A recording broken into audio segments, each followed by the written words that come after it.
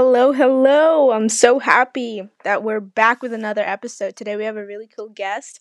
Her name is Terry Beaner, and she's a clinical hypnotherapist. She's about to introduce herself, so I don't want to do too much talking.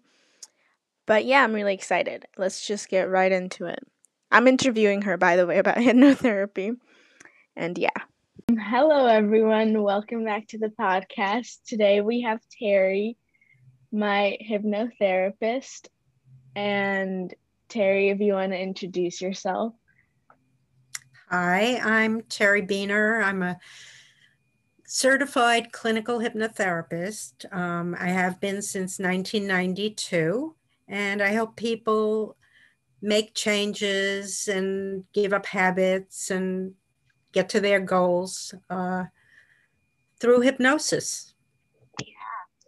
Cool. So, what is hypnotherapy exactly? Okay. Well, it's something we go in and out of every day, a hypnotic state. For example, when we daydream or we're very engrossed in a movie or a good book and everything around us seems to not exist, we're kind of in a zone. And at that point, your subconscious mind becomes very active. That's the part of your mind that where everything is stored. And it's a lot easier when you're in that state of basically relaxation, kind of high focus, uh, very powerful imagination. It's much easier to make changes that will stick. Mm-hmm. So, it's different from like what the movies and the media shows us. Oh, yeah. Well, there are different types of hypnotherapy or hypnosis. What you're seeing in the movies is for entertainment purposes. And also what you see on a stage, that's called stage hypnosis. It's very different. It's not for the same purpose. There's tricks. And Right. so don't go by what you see in the movie. Yeah. And how did you get into hypnotherapy? Well, I can only be passionate about something that I believe in. And being that I had personal experience with it a number of times in my life, for example, started out, I gained 60 pounds from pregnancy weight, couldn't take it off, tried diets. Then I discovered hypnotherapy. I went there, and with the help of what I was doing, it kind of turned my mind around to stick with it, eat healthier. And then years later, I wanted to give up smoking, and I had tried everything that most people do. And then I went for hypnotherapy, and in a few sessions, this was in 1984, I gave it up, never went back, couldn't stand the smell of it anymore. And then years later, when I started studying it, I ran into somebody who did it, and they guided me where to train. I went out to California and trained there, and I had some serious phobias of my own and hadn't been able to get rid of them. I was fainting a lot from my phobias. Wow. And yeah, it was terrible, devastating. And in a class in front of 60 people, they used it over 10 days. They used a number of techniques on me. And it was a life changer for me. I got rid of all my phobias. And that was my second year in practice. So it was 1993. And so I started specializing in phobias. And that's how I basically got into it. It literally changed your life. Definitely, in many ways. Wow. Okay, so to get more into the technicalities of it, what is the difference between our conscious mind and our subconscious mind, and like what is in each? Like where are our phobias? Okay, that's a great question. Main difference between the conscious mind and the subconscious mind is that the subconscious mind is logical and reasons, and I'm sorry, the conscious mind is logical and reasons. The subconscious mind is everything is stored everything you've ever seen, experienced, tasted, smelled, is stored in the subconscious mind, almost like in a computer, the memory. And the subconscious mind mostly reacts, responds. So that you asked about phobias. If you had phobias usually start with a fear, but they can be illogical. And I could explain that later, but that's stored in the subconscious mind. And that's where hypnosis gets to. It gets to the subconscious mind so you can make changes so that you don't respond the same way. You respond more logically. For example, if a person has a phobia, they might respond as if a train were coming at them rather than just thinking logically about it. So hypnosis will help that response and get them to think calmly. Okay. And not react. See. So would you say that when you hypnotize someone, you kind of put their conscious away to reach the subconscious, or no? Not really, because you're aware on both levels. You are aware that you're not unconscious, you're not asleep. You're aware that you're being hypnotized, just like when you're daydreaming. You're aware that you're daydreaming, but you may be in a zone of daydreaming where it becomes very intense and it brings up emotions. So you're using both, but you're getting to the subconscious mind. Right. Wow. So I know you mentioned how hypnotherapy changed your life. How can it help us change our beliefs and experiences? Well, I don't think it really would help. I don't think it would change your core beliefs, like your religious beliefs or your moral beliefs. It wouldn't, unless you wanted it to. Unless you were unhappy with your beliefs and you really wanted to change it. What was the other part of experiences?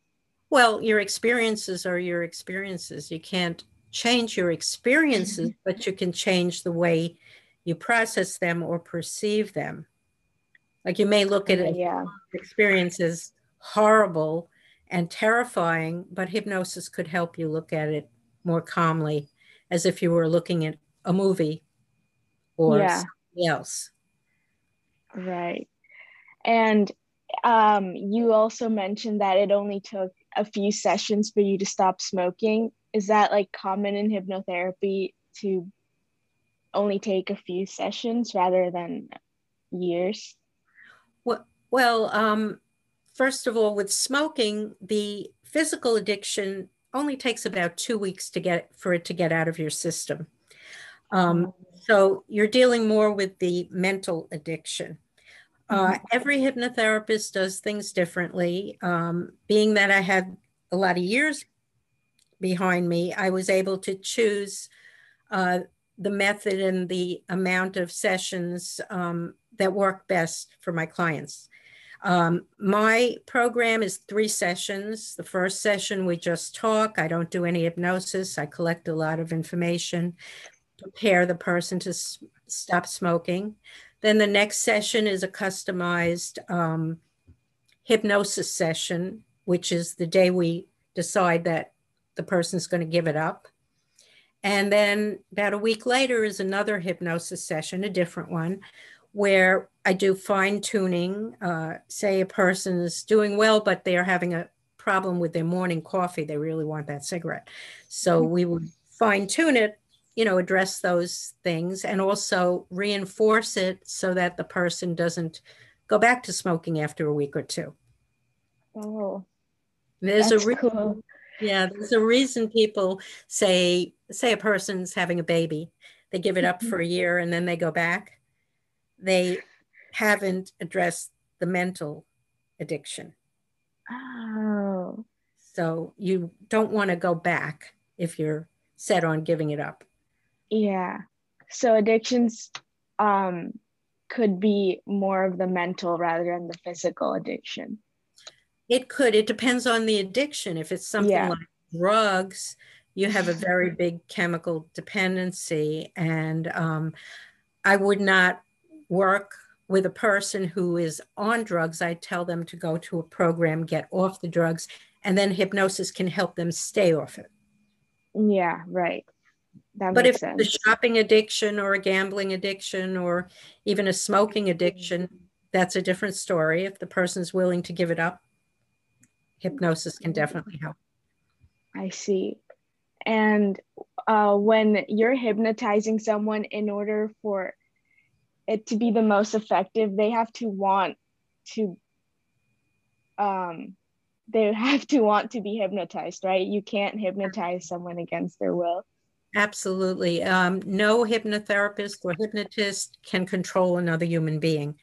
What we're basically doing is help guide your mind to work for your benefit, not against it. So if, say, you wanted to give up, say you came to me to give up smoking, but it was your mother or your boyfriend or your spouse that really wanted you to, but you really didn't want to give it up, I could not do anything to, I could do it, but probably wouldn't work. Yeah, it has to come from you. Right. Wow. I like what you said, that you help the mind work for you, not against you. Absolutely. Yeah, Your mind, yeah. If you have something that's working against you, you keep repeating yourself in your mind, you keep repeating the thoughts in your mind, and it gets stronger and stronger.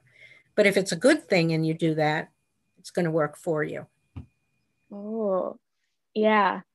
Kind of segueing into, are those repetitive thoughts throughout the day conscious or subconscious, would you say?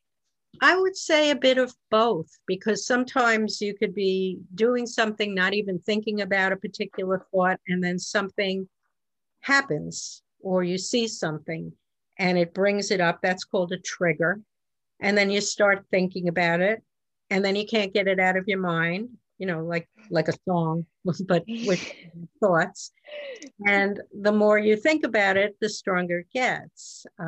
If it's something like, I can do this, that's a positive thought. So then you're going to give yourself confidence and eventually, really believe it. If you say something like, oh, I'm going to fail this test, I don't know the material, and that's your repetitive thought, it's a good chance you're going to fail the test.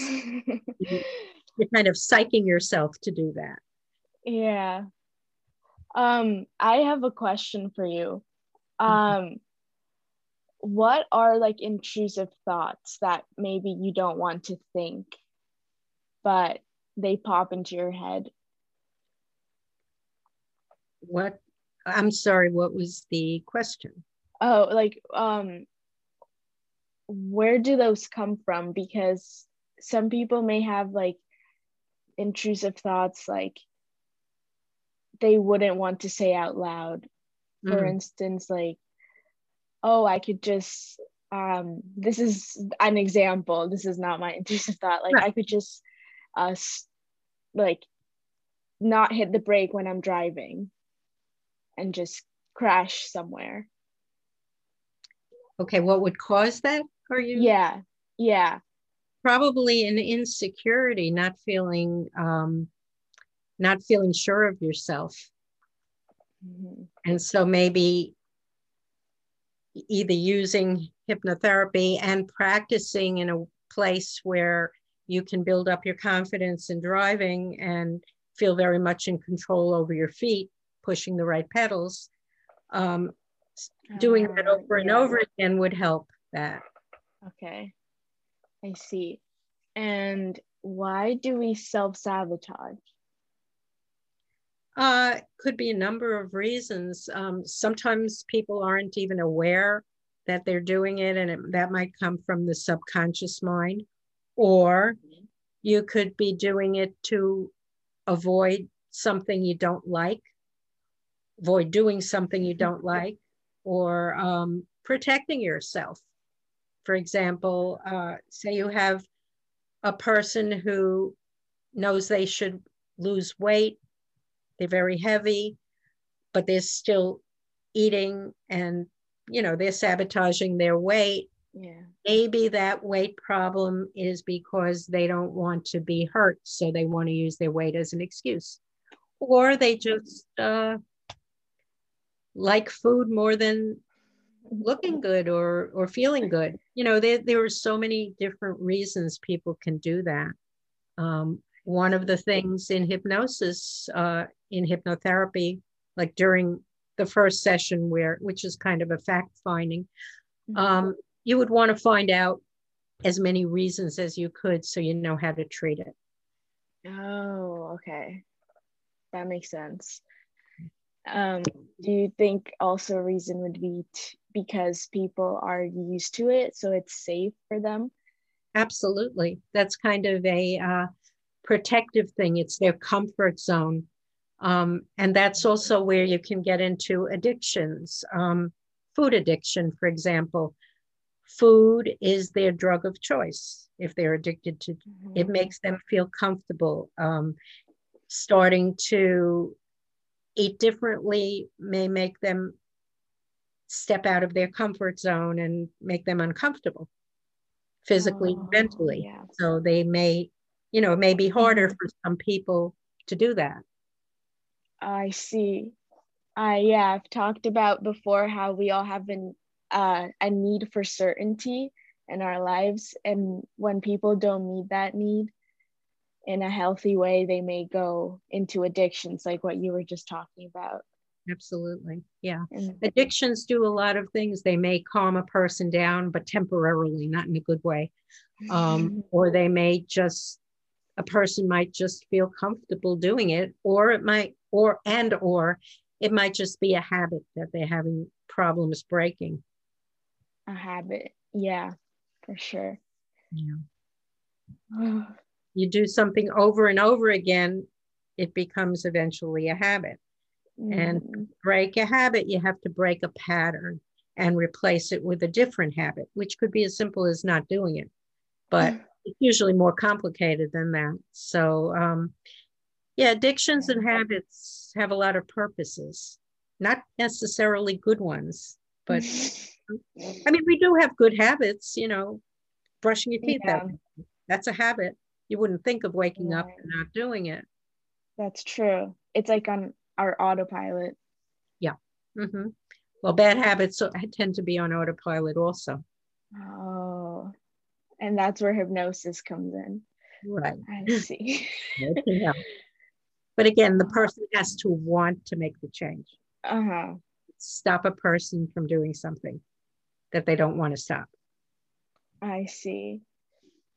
And you just kind of mentioned this, but when you take away that habit, is it usually easier if you plug like another good habit back in, or like?